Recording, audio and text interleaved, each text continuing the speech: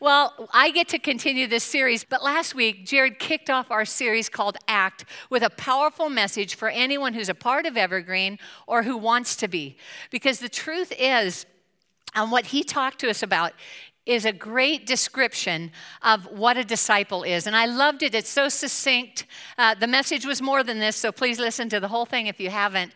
But I think that it's important that we all operate off this same definition stated so well. A disciple is someone who's following Jesus, being transformed by Jesus, and living on mission with Jesus. So I invite you to read that with me. A disciple is someone who's following Jesus, being transformed by Jesus, and living on mission with Jesus. So what happened next when the crowd of 3,000 plus people, those are just the ones who responded, there were thousands out there, to Peter's message, and they were saved, it says, on the day of Pentecost. This is where our next verb, because every week we have a verb that emerges out of the passage we're looking at in Acts. And that's where our verb comes from this week. Engage. Engage. It's a verb that means to participate or become involved in something, to have your attention and your interest captured by something, and to participate in it. So let's start with something that we all do at least some of the time. Okay, but we can all relate to it. Making your bed. I know you wanted to talk about this morning. Okay, are you ready for this poll? Now, in order to really learn from this, we need for you to be honest. Okay? There will be no judgment in the room about how often you make your bed. Okay, we want to use thinking about making the bed as a way to think about what it means to engage. So Dr. Randall Bell, who has his PhD, has been studying high-achieving people in all stages, ages, and walks of life for 25 years. And the thing is, he's been looking for factors that high-achieving people experience in common. Things that you see across all of our lives. And one key factor that he found that was present in almost all their lives was this one task of making their bed every morning.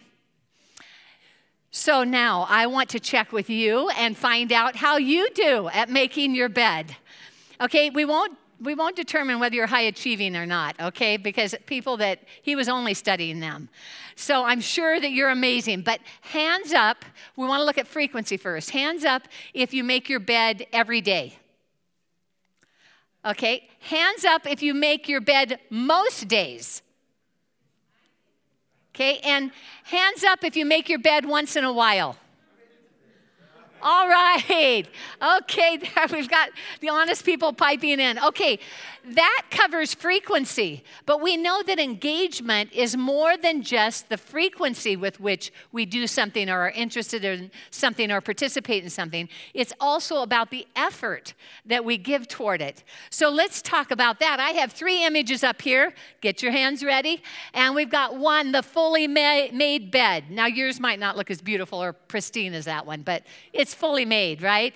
And number 2 is let's say unmade bed with a happy dog on it, okay? And number 3 is the half-made bed, okay? Half of it's even without sheets if you really look at the picture.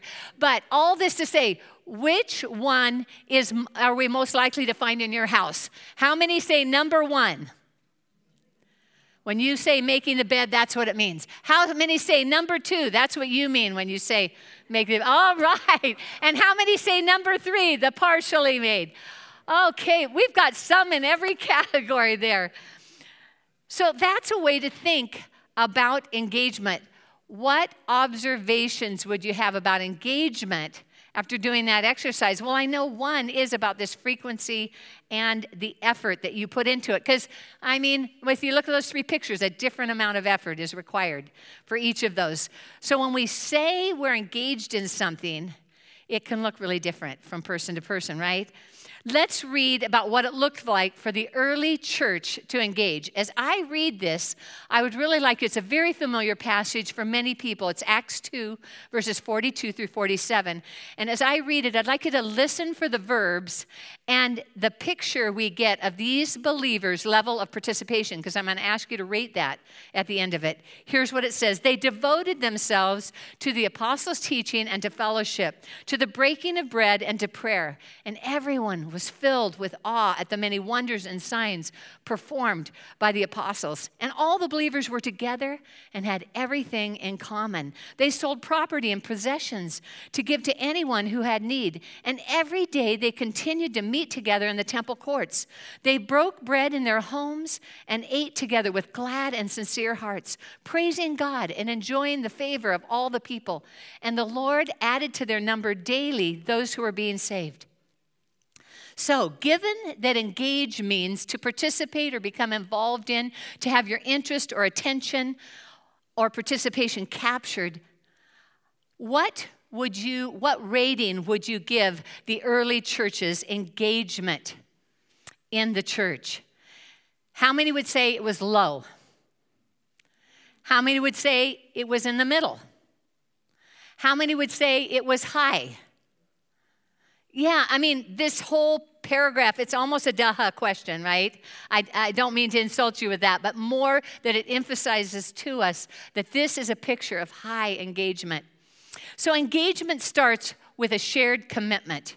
Luke uses the word devoted. Now, the Greek word there is a common word that means to have this steadfast, single-minded commitment to a very certain course of action. And it's used earlier, interestingly, in Acts 1:14, when the 120 people were gathered in the upper room. It says they were praying together, they were devoted to prayer, and they were waiting for the power from on high that Jesus promised them, right there in Jerusalem in that upper room. Same word there, this steadfast devotion to a particular action or commitment.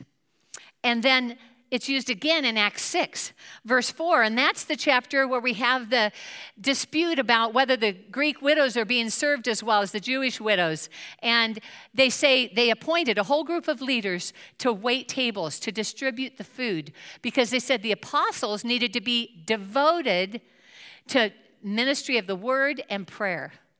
Those were their particular things that they were to be committed to. So in the early church, the believers were devoted or committed to 4 things: teaching, fellowship, breaking of bread, and prayer. That's straight out of the passage language. But engagement for the believers in the early church meant their interest, their attention, and their participation were wrapped up in these 4 experiences. I like to think of them experiences, not just actions, but experiences that they had together. So let's look at those 4 one at a time. And I want to let you know in advance, I'm going to spend much more time on the first one, because without the first one, the others aren't going to happen. So let's talk about that first one. Show up to grow up together. Luke uses the word together 3 or 4 times in this brief description of the early church. It really depends on which translation you're reading, how many times you get to see that word. The believers were not flying solo in their faith. They were connected and engaged with one another, and in ways that encouraged and sustained and grew their relationship with Jesus. Now, their favorite meeting place, we're told, was the temple at the eastern edge of the outer court, and it was called Solomon's Colonnade. Jesus used to collect there, and crowds would collect, and he would be teaching. And they continued that after Jesus' death and resurrection as people who were his emissaries, his representatives, his ambassadors. So the disciples would go there, and they'd carry on discussions and the apostles' teaching. And I want to mention that apostles' teaching, they only had Old Testament books. They didn't have New Testament. So they weren't getting up and talking about this. And they weren't talking about some of the passages I'll read. They were talking about what the apostles had taught, what they had heard Jesus pass on to them. So those were the teachings that they were offering to the people and having discussions about. And it says they offered offered praise to God there. But the thing is, Luke says they were doing this every day. That's kind of mind-blowing if you think about it. These were people who had households to maintain. These were people who had jobs to carry on, livings to make. These were people very much like us who had kids to watch after. But they were doing this every day. You get the feeling when you read this that it was not a have-to experience, but a want to experience. Didn't you feel that in the passage? There's no sense of obligation in the way Dr. Luke described the early church. Well, I'm thinking about the difference. Sometimes, if you've raised teenagers, you might know that sometimes there are want to mornings going to church, and sometimes there are have to mornings going to church. Okay, you may have discovered that with little ones even. It just depends on your kids and their personality. But this was a want to moment for them. So engagement, it always starts with commitment, this showing up to grow up. But let's talk about this. Their favorite place was there in that colonnade, but their fellowship is the word that's used for the experience that they had together. And fellowship is the Greek word koinonia. I actually grew up going to Camp Koinonia. And so that word was always defined for us. It means to participate, partnership, communion together. So as we engage, partner, or participate with our faith community, we experience the transforming work of Jesus in our lives. But let's talk about the elephant in the room, since we're talking about that. The pandemic has changed how we do that, how we gather, how we collect and connect together. Many people have changed their habits, and new ways of being together have emerged. For some, the pandemic has rearranged our priorities. And for others, it's accelerated the decline in the participation with other believers in some form of church. Remember, I'm just using all the forms possible. In fact, the third quarter of 2020, Unstuck Church issued this report that revealed that among the churches surveyed, attendance or participation at church services was 36% what it was pre-COVID. Now, Evergreen's in-person attendance numbers are higher than this, but they have right about 50% of what they were pre-COVID. And parenting church plants as we came back to in-person gatherings is a factor in ours. And we won't apologize for that because parenting churches is a part of our commitment to be multipliers. We send to extend, so that's a part of what we do. But I want to take a look with you at the Barna study research that they came out with. And I don't always use a thing like this, but I want us to see this. So you see the Big C Church across the U.S. and get a picture of what's going on. And here's some observations I'll make. 41% of Gen Z say that when COVID's over, they want to return to primarily in-person worship. That means 59% don't. 42% of millennials say they prefer primarily in-person worship. That means 58% don't. Parents of kids, especially kids who are still at home, are looking at hybrid approaches to gathering more than non-parents or people whose kids are grown. And as most of us know, the majority of boomers, many more, still prefer in-person. But only a minority of millennial, Gen Z, and Gen X want to primarily gather in person in the future. Now, what does all of this mean when I talk about showing up to grow up, which is what the early church shows us? The church is emerging from the pandemic in different forms. Some of them are wholly digital, that's all online. Others are hybrid, which is a blend of both. And still others are in person. And each of these is to engage in a faith community. And Evergreen is a part of this. We're engaged in preparing a fully digital expression of church while offering hybrid and in-person. And we hope to have the studio that we're outfitting finished in a few weeks. And then we'll begin filming a podcast that'll be part of reaching an online community of young families and their kids as we prepare to plant a digital church. The podcast won't be the plant, it's the precursor. It's the appetizer to it. It's the attracting those people to it by talking about things that they're interested in this podcast. Now, you may have noticed that there are people in every generation that still want to gather in person for a faith community experience.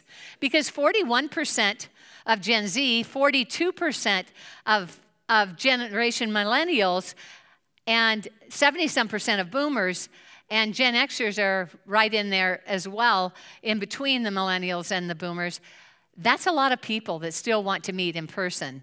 So what we're talking about is not instead of, it's a both and. It's the form of church is socially and culturally informed. It has been across the centuries. There's many, many ways to accomplish church, and a lot of those have been tied to cultural constructs. And it's true in our day, and COVID has accelerated that process. So the digital church plant is not instead of, but in addition to the in-person. So why is all of this so important? Because the non-negotiable for every believer in Jesus is growing in our relationship with Jesus, being transformed by him and being on mission with him. And that happens best in community, whatever form that takes. And the form that the community takes can vary widely. I want to share a couple examples with you this morning. Remember, we're trying to help God lift us up to see some of the things he's seen in Big C Church and where we're going together. So Joe Franz planted brewpastors.com. That's right, I have the website up here.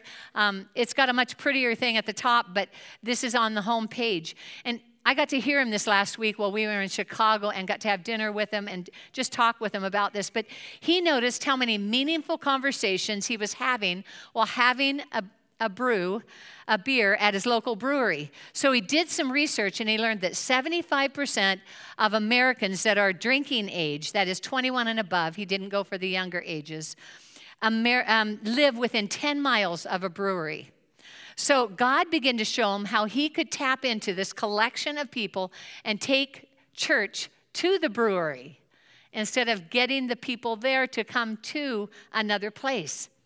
And thus, Brew Pastors was born, and he was the first brew pastor. He builds relationships with the breweries, and he begins to serve them, and he begins to meet people there. And online, he offers a way for them to contact him if they need somebody to listen to them. And so a lot of the relationships start online, and then they meet for a beer, and then they start talking over that about the things that they're struggling with. And he builds relationships with the brewery, and they serve the communities that the breweries are in. They go and help the breweries with their functions, not with functions they plan. But if the brewery wants to do a festival, then they help with it. They go around, set up tents and sweep and you name it. They do cleanup. They'll do anything that helps that brewmaster. And they build these relationships and serve them in the community they're in. And then, as the relationships develop, he and other brew pastors have now started beer and Bible groups. I bet you never thought those two would go together. Okay, I'll just say I didn't. Okay, he started, and everybody who knows me thinks that's funny. He started in Canton, Ohio, and it is growing. There are multiple locations in Ohio, and there are now sites in 7 other states. And people are coming to Jesus. So I want you to know something now. Anybody who knows me knows that I can have an attitude about alcohol. So I grew up with a dad who's an alcoholic. And so when I first had Joe get up there and share his story with us in the group, I'm just going to be perfectly honest and tell you what was going through my mind and the tone that it was being thought of in my mind. I thought, oh, great, just what the world needs, more reinforcement in medicating their pain and anxiety with alcohol. That's what I thought. So I was a skeptic at best when he started, and really through about halfway of the presentation, then the Lord reminded me of how I used to pray that some Christian guys that I knew would go to the bars that my dad hung out at regularly and would sit down next to him and have a beer with him and start talking to him and listening to his story and perhaps engage him in his pain. You know, I had a couple pastors come visit my house to see my dad, and my dad chased him off our property. You see, that strategy of going straight to the home, that wasn't going to work for my dad. And I used to literally pray this, and what God showed me is, hey, Ann, this is an answer to prayer. It's not for your dad, but it's for other people's. People who are struggling with pain and low self-regard and all sorts of other things that drive people to drink more than they should or to seek solace in alcohol instead of in Jesus. And So, halfway through, I was like, this is cool. This is awesome what he's doing. I was really grateful for it. And that night, I got to have dinner with him, and we were just all talking together at the table, and I said, I just have one question. I want to know, what do you do if you discover somebody's really struggling with alcohol? Because a lot of people aren't. They're just having a beer on their way home from work, right? They're kind of defusing, downloading before they go home. And so I asked him that, and he said, well, you'll notice that Celebrate Recovery is a button on our site. And he says, we honestly haven't encountered as many yet. He said, but I think I've just met my first one. But he's not going right to that, because it's a relationship. That's what Jesus does. And so, this was just exciting to me. Well, Brew Pastors is a hybrid. It has both in-person experience and online. And you'll see it if you go on and search out the website. You'll see some of that. Maybe God's going to call some of you to be a Brew pastor.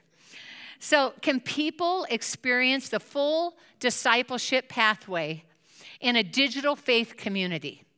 That's the question being asked by a lot of leaders and pastors right now.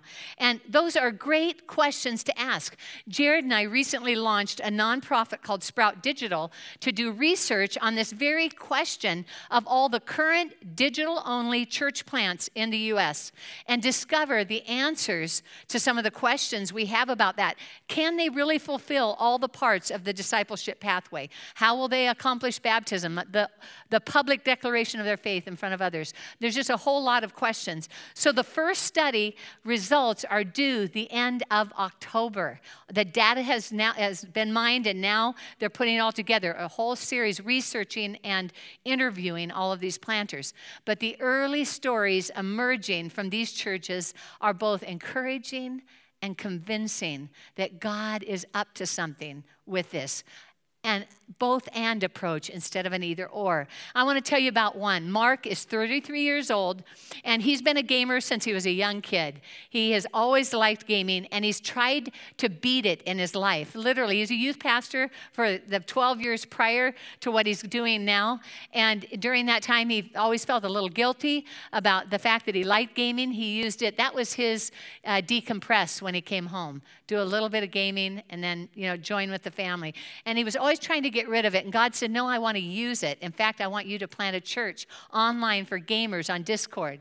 And so that's what he did. And he was the heir apparent. He was supposed to follow the lead pastor. The lead pastor wasn't as excited as Mark was about him becoming an online digital church planter on a gaming platform. Let me just put that out there for you. And he started this with gamers, his people, and he did it by starting with a podcast that was completely unrelated to church. It was about gaming. And he'd have, famous people in the gaming world be interviewed, because you can do it all online, right? And people were excited to do that. And then, though, at the end of each podcast, he comes on, just him, and says, are you going through something hard in your life right now? Do you need somebody to listen? Here's how you can contact me. I'd love to be that person. And that's what he did over and over, every week, week after week. And of course, they built a following with all the other, but that started people reaching out to him, asking for him to listen to their story. And one of the couples who reached out was Katie and Mike. And they're a young gaming couple who both came up in very dysfunctional, broken families, and their personal lives were, they didn't know Jesus. Their lives were messed up with a lot of things that mess up kids' lives when they come out of those kind of broken situations. And they connected with him after one of those podcasts, each of them individually, and he started listening to their stories. And he started talking with them about Jesus. And he just started by asking, can I pray for you? And that's what he did. Well, it kept unfolding, this relationship, and Katie and Mike had a baby. And they were just coming to faith in Jesus. And the baby's name was Weston. And Weston, Mike did not know how to be a dad. He never really had a dad. That was part of his story. And so he didn't know how to parent. And so now our friend Mark is mentoring him in how to be a parent to his son. And he and Katie have come to faith in Christ. And Mark says, the one thing I haven't figured out to my satisfaction is how to baptize online. He said, I've gotten a lot of answers about what we could do, use bathtubs, hot tubs, etc. None of it really satisfies me yet. He said, but I'm working on that. That's just one story. Jesus is using the digital road to create communities where people can engage with his church and participate with others in following Jesus, being transformed by Jesus, and being on mission with Jesus. And right now, friends, we have more options than we've ever had to show up so we can grow up. So how much you show up is your point of engagement. Jared and I love to go to our gym, Orange Theory, and work out. And people often ask us this question: why do you love that so much?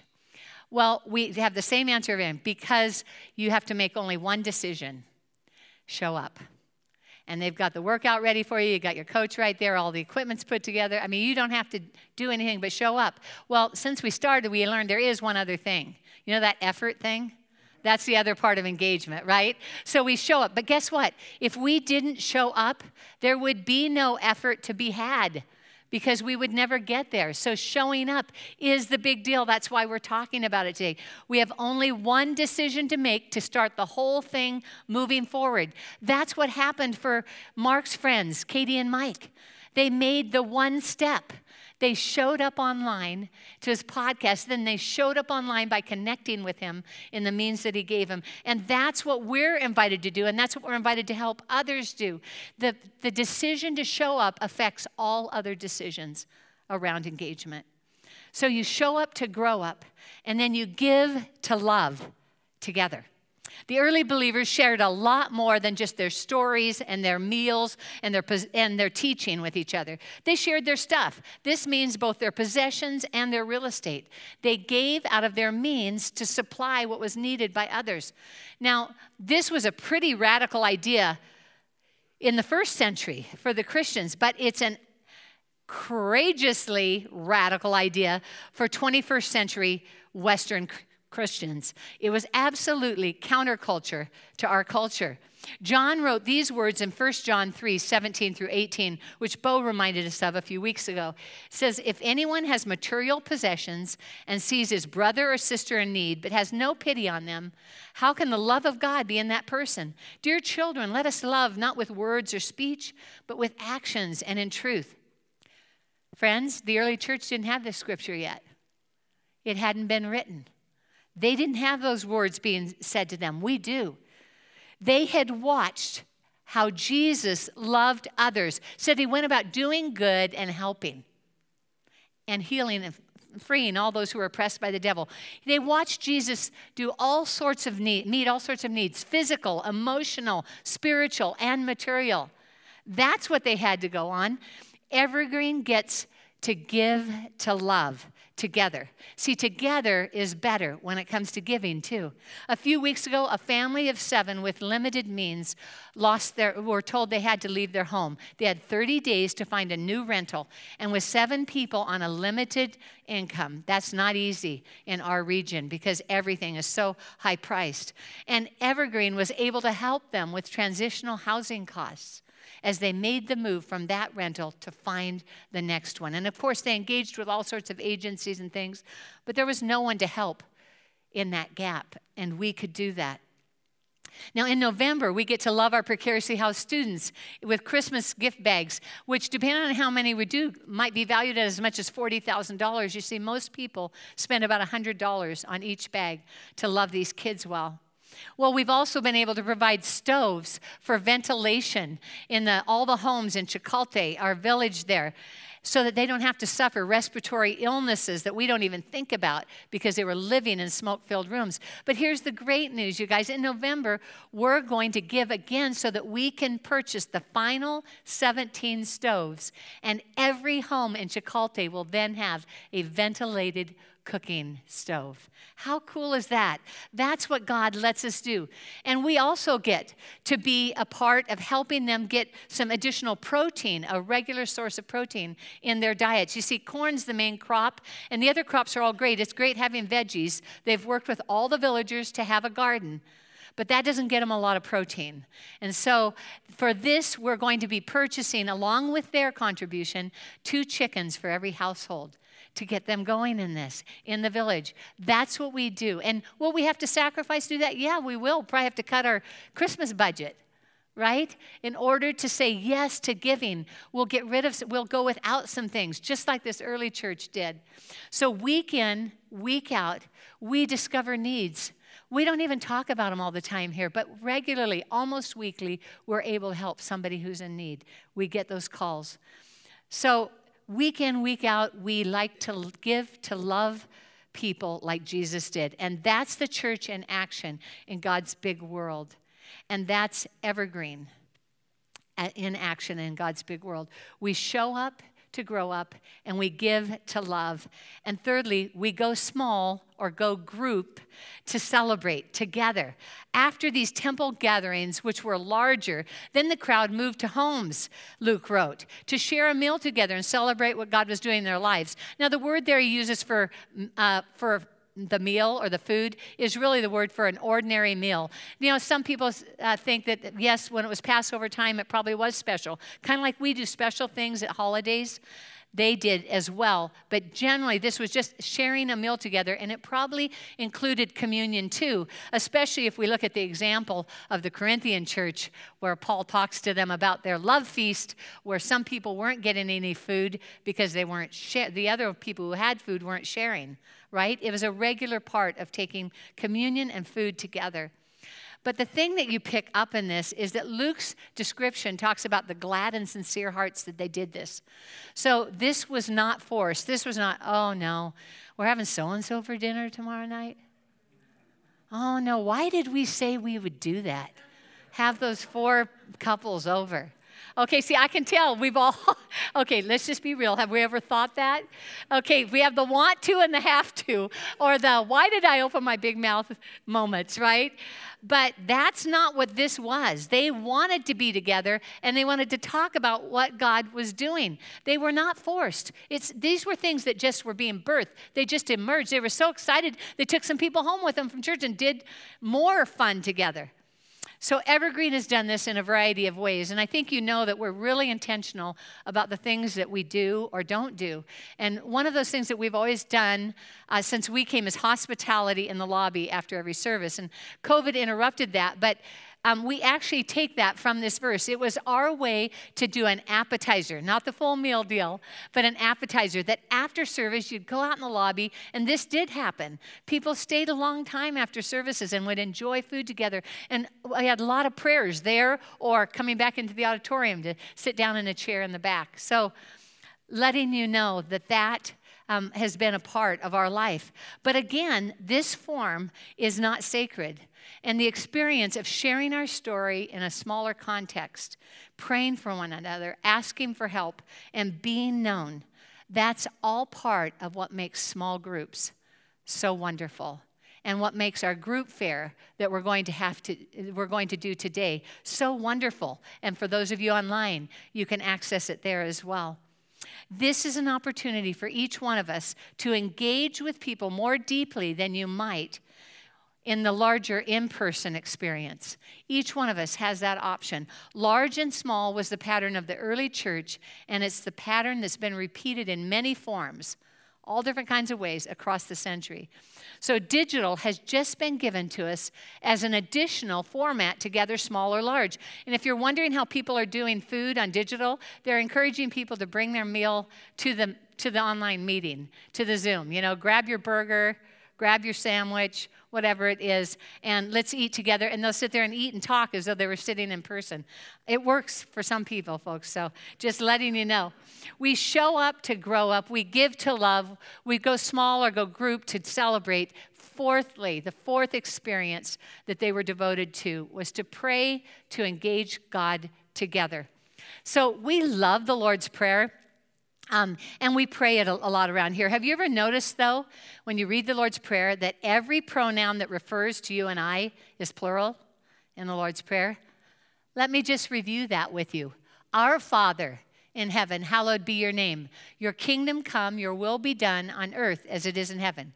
Give us today our daily bread, and forgive us our debts, as we also have forgiven our debtors. And lead us not into temptation, but deliver us from the evil one. Now here's the interesting thing about this. This was Jesus' teaching on how to pray, right here. And what I see is Jesus, is even in teaching his disciples how to pray, reminded them that prayer is an us experience, not just a me experience. It's a we experience as well. You see, praying together, praying alone is great, but praying together is powerful and effective. And James 5:14-16 says this, "Is anyone among you sick? Let them call the elders of the church to pray over them and anoint them with oil in the name of the Lord. And the prayer offered in faith will make the sick person well, and the Lord will raise them up. And if they've sinned, they'll be forgiven. Therefore, confess your sins to each other and pray for each other so that you may be healed. The prayer of a righteous person is powerful and effective." That's why I carry a bottle of oil with me in my purse wherever I go. And if I go someplace where I'm not going to be carrying a purse, I can put it in my pocket, making sure it's sealed well, of course. So agreeing together about a particular request is also powerful. It's great when we seek God on our own, but it's wonderful when we're willing to let somebody else pray with us about that. Matthew 18:19, "Again, I say to you that if two believers on earth agree, are of one mind in harmony about anything that they ask, it'll be done for them by my Father in heaven." Praying together is a powerful opportunity for not only the requests that you make, but as we pray together, we remember that prayer is not a monologue. It's a dialogue.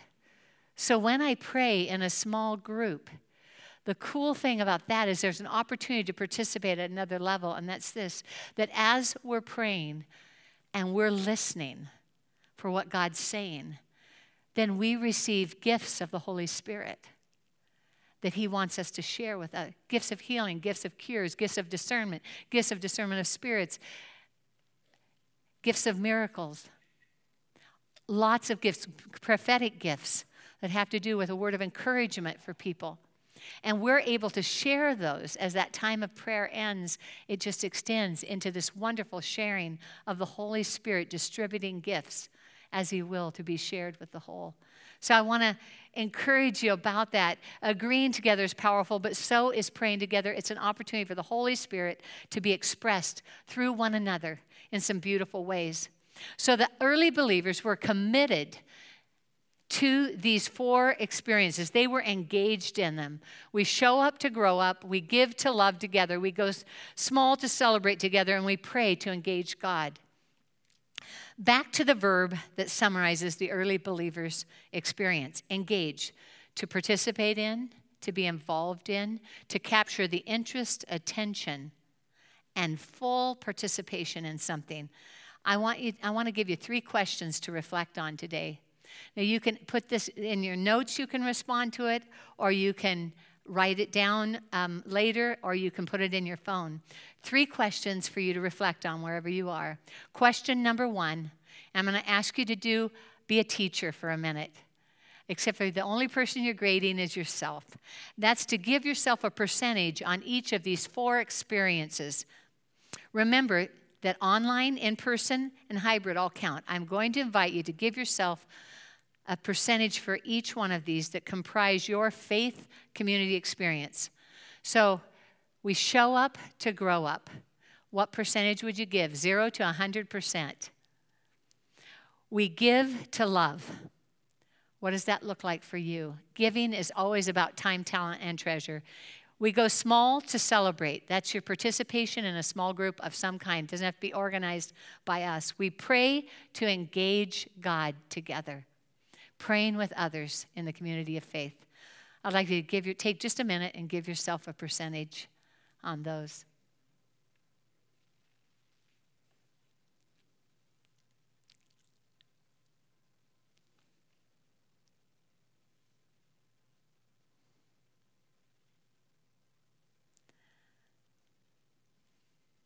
So question number 2, where do you need to increase your engagement? Which of those 4 experiences could you grow your engagement? Could you bring more frequency and effort to? And what that looks like. Which of those 4? Here's the cool thing. God doesn't work on us on everything at once. So I'm just asking you to identify one area. What would you say is the area you most need to grow? And as you always get leverage by working on the weakest piece that you have when it comes to engagement. And question number 3 is, what is holding you back in that particular area? What's the thing that's been getting in your way? So I want to mention the thing that I see for believers. There's many things that we could talk about there. One is priorities that people have, and arranging their priorities, not having the long view when they make decisions about fellowship. Taking the short view, which is what's happening in my life right now at this time with my kids, with sports, with this, with that. Just name it. Could be all kinds of things. It can be amazingly awesome good things, which those are. But taking the short view instead of the long view. But there's another one. It's called church wounds.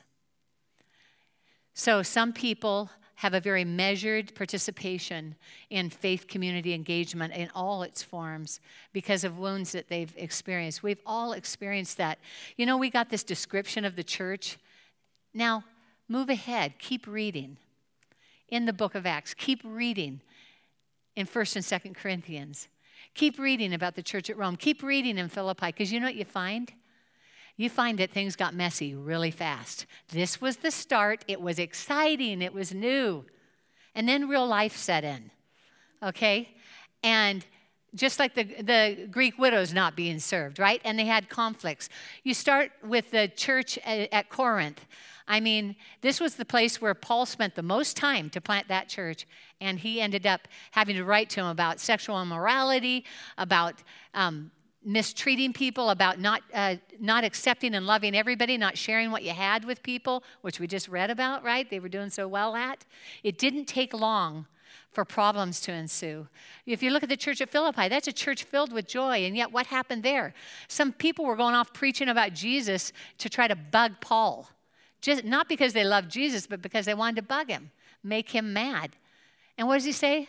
Just as long as Christ is preached. And 2 of the female leaders there, Euodia and Syntyche, weren't getting along. And Paul was having to write to him to get along. You read through the stories of these people who started here in Jerusalem in this wonderful scenario, and you see that it was big and messy. So I just want to say that's happened to us all. We've all been hurt. And I know for Jared and I, in one of our most hurtful things, the thing that I just kept saying is keep your head down and follow Jesus. Because this is the thing, the enemy of our soul wants to drive a wedge between us and Jesus always. Always. And he'll do it any way he can. And he knows that full engagement in the body of Christ, a body, not a dismembered body, a connected body, full engagement, which is to stay connected no matter what, is something that will move us closer to Jesus.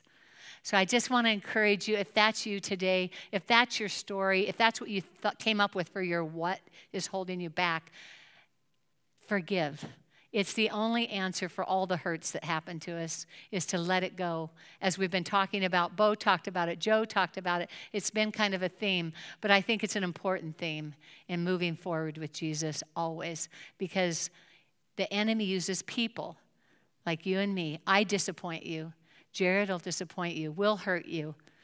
We'll say something, leave you out of something, include you in something that you didn't want to be. That'll happen.